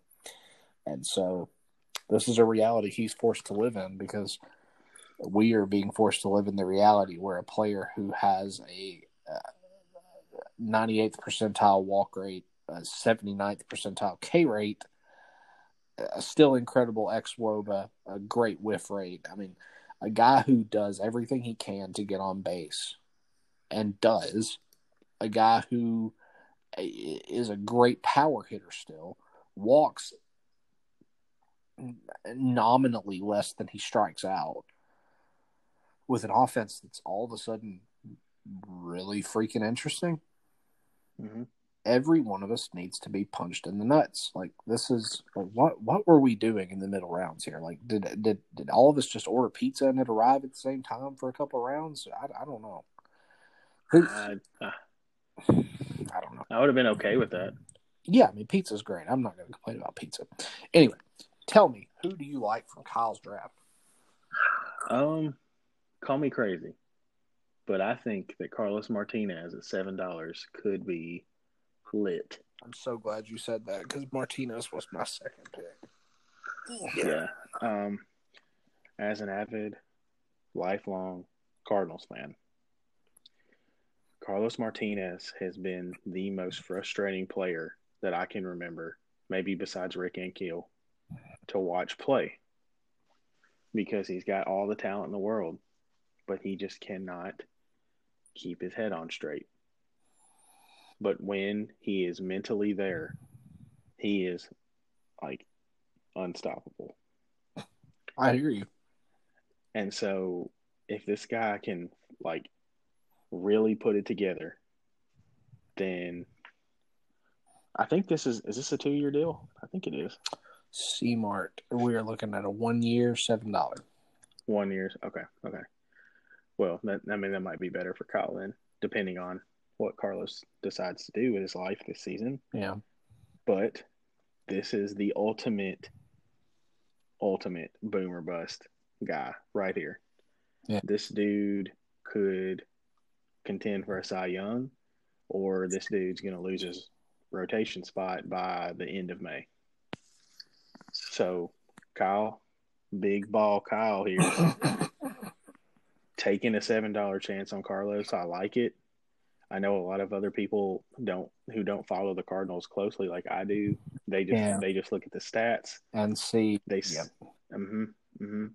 But Carlos he could be great. He could be. There are some underlying peripherals there that make this a very, very interesting gamble. And I'm not gonna lie, like it's getting to the point where we need to know what Carlos is gonna do because I mean, yeah. I think this is a big year for him, just overall for his career.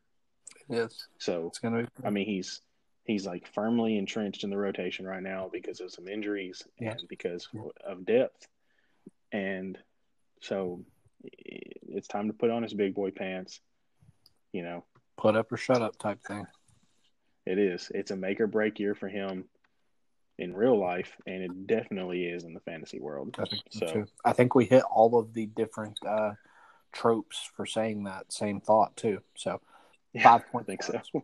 So I mean Tyler, that wraps it up, dude. We've covered the draft. We've done a wonderful job of it. I'm going to go ahead and give us credit there. I think we knocked it out of the park. If we can keep with the baseball theme and metaphor here. So before we go, what can you expect from us this season? So I don't want to speak for Tyler, but we will try our best to present to you with something every Monday evening. We try to record. Most episodes go a pretty decent amount. Of course, we are both married professionals who have jobs, have lives outside of this, and we already are committing a lot of times to running our team in the league. We will do our best to give you something every week. Hopefully we can do matchup breakdowns, which is one of our favorite things. Next week's episode, barring anything stupid in one of our lives, is going to be insane because, in roughly an hour, Tyler, we will have the results to Draft 2.0, aka Waiver Palooza. So we'll have that to cover. We'll be halfway through the first week's matchup, which is a double week matchup, if I'm not mistaken. Yep. So, we're going to have a lot to talk about between kind of catching up on what's going on and Waiver Palooza / Draft 2.0. We're going to have a lot to talk about, but you can look forward to hearing us each and every week, hopefully, barring anything stupid. And everybody's pretty cool about giving us some leniency and some weeks off and that kind of thing. So we'll do a little bit of this and that. Hopefully, we'll catch some interviews. We'd love to hear from guys. We'd love to get some guys on. I know last year Clay wanted to come on really bad, and I'd love to have Clay back on. We'd love to hear from Freddie, the league champion, and the commish. Always nice to have Freddie on. We'd love to hear from our two new guys, and we'd love to hear from any of the guys, really. Like, we've still got several managers that haven't appeared on the podcast, and I'd love to hear from them, and as I'm sure you would. Yeah, I'm just excited that baseball is back. I'm looking forward to a full season, not having to wait, mid-March to the end of July like last year, because that was brutal. It was. So it's just exciting that it's back, and I'm looking forward to this season. I think it's going to be really competitive. Oh, yeah. It's going to be a slugfest all the way around. That it is. Yep. So it's going to be fun. Real shit is back. Real shit is back, and I'm so happy. Tyler, let's give them some plugs one more time. Where can they find you? What are you working on? What's the deal? Got anything you're trying to do on the wires or on the trade lines, man? Let them know. I'm kind of just chilling right now. I'm gonna see how my team goes for the first few weeks. Yeah, man. And then I really like my team right now. I just pray everyone stays healthy, which I know is not going to happen. So, I don't know. You never know. Maybe it's the year for health for some of these guys. Please.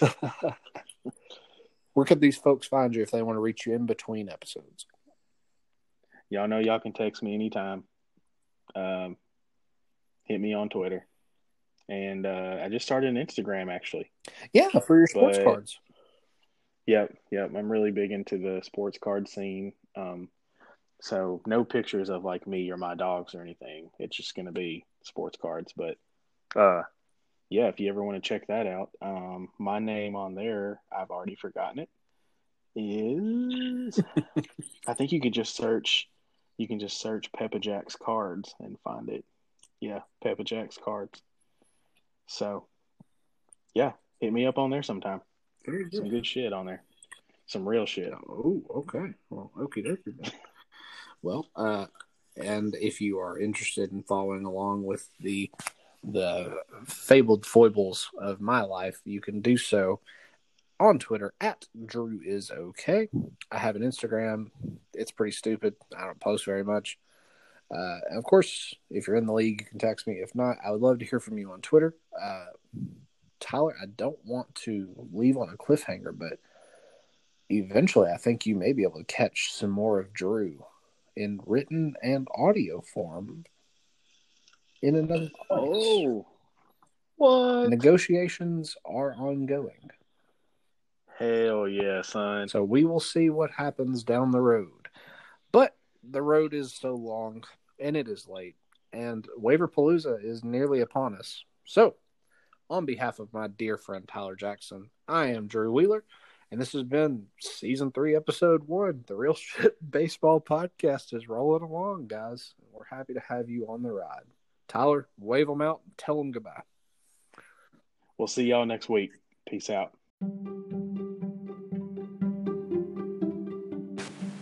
Guys, real quick PS from Drew in the editing process. I need to give a quick shout out to my man, Joaquin Caroud, for the new intro song, Fresh Start. Gotta give credit to Mallory Wheeler, our lady in the booth. Gotta give credit to Cody Bellinger. That is the crack of the bat that you heard in the opening song. Guys, I was really hyped for this song. Gotta give some creds where they're due. Thank you all so much for your work.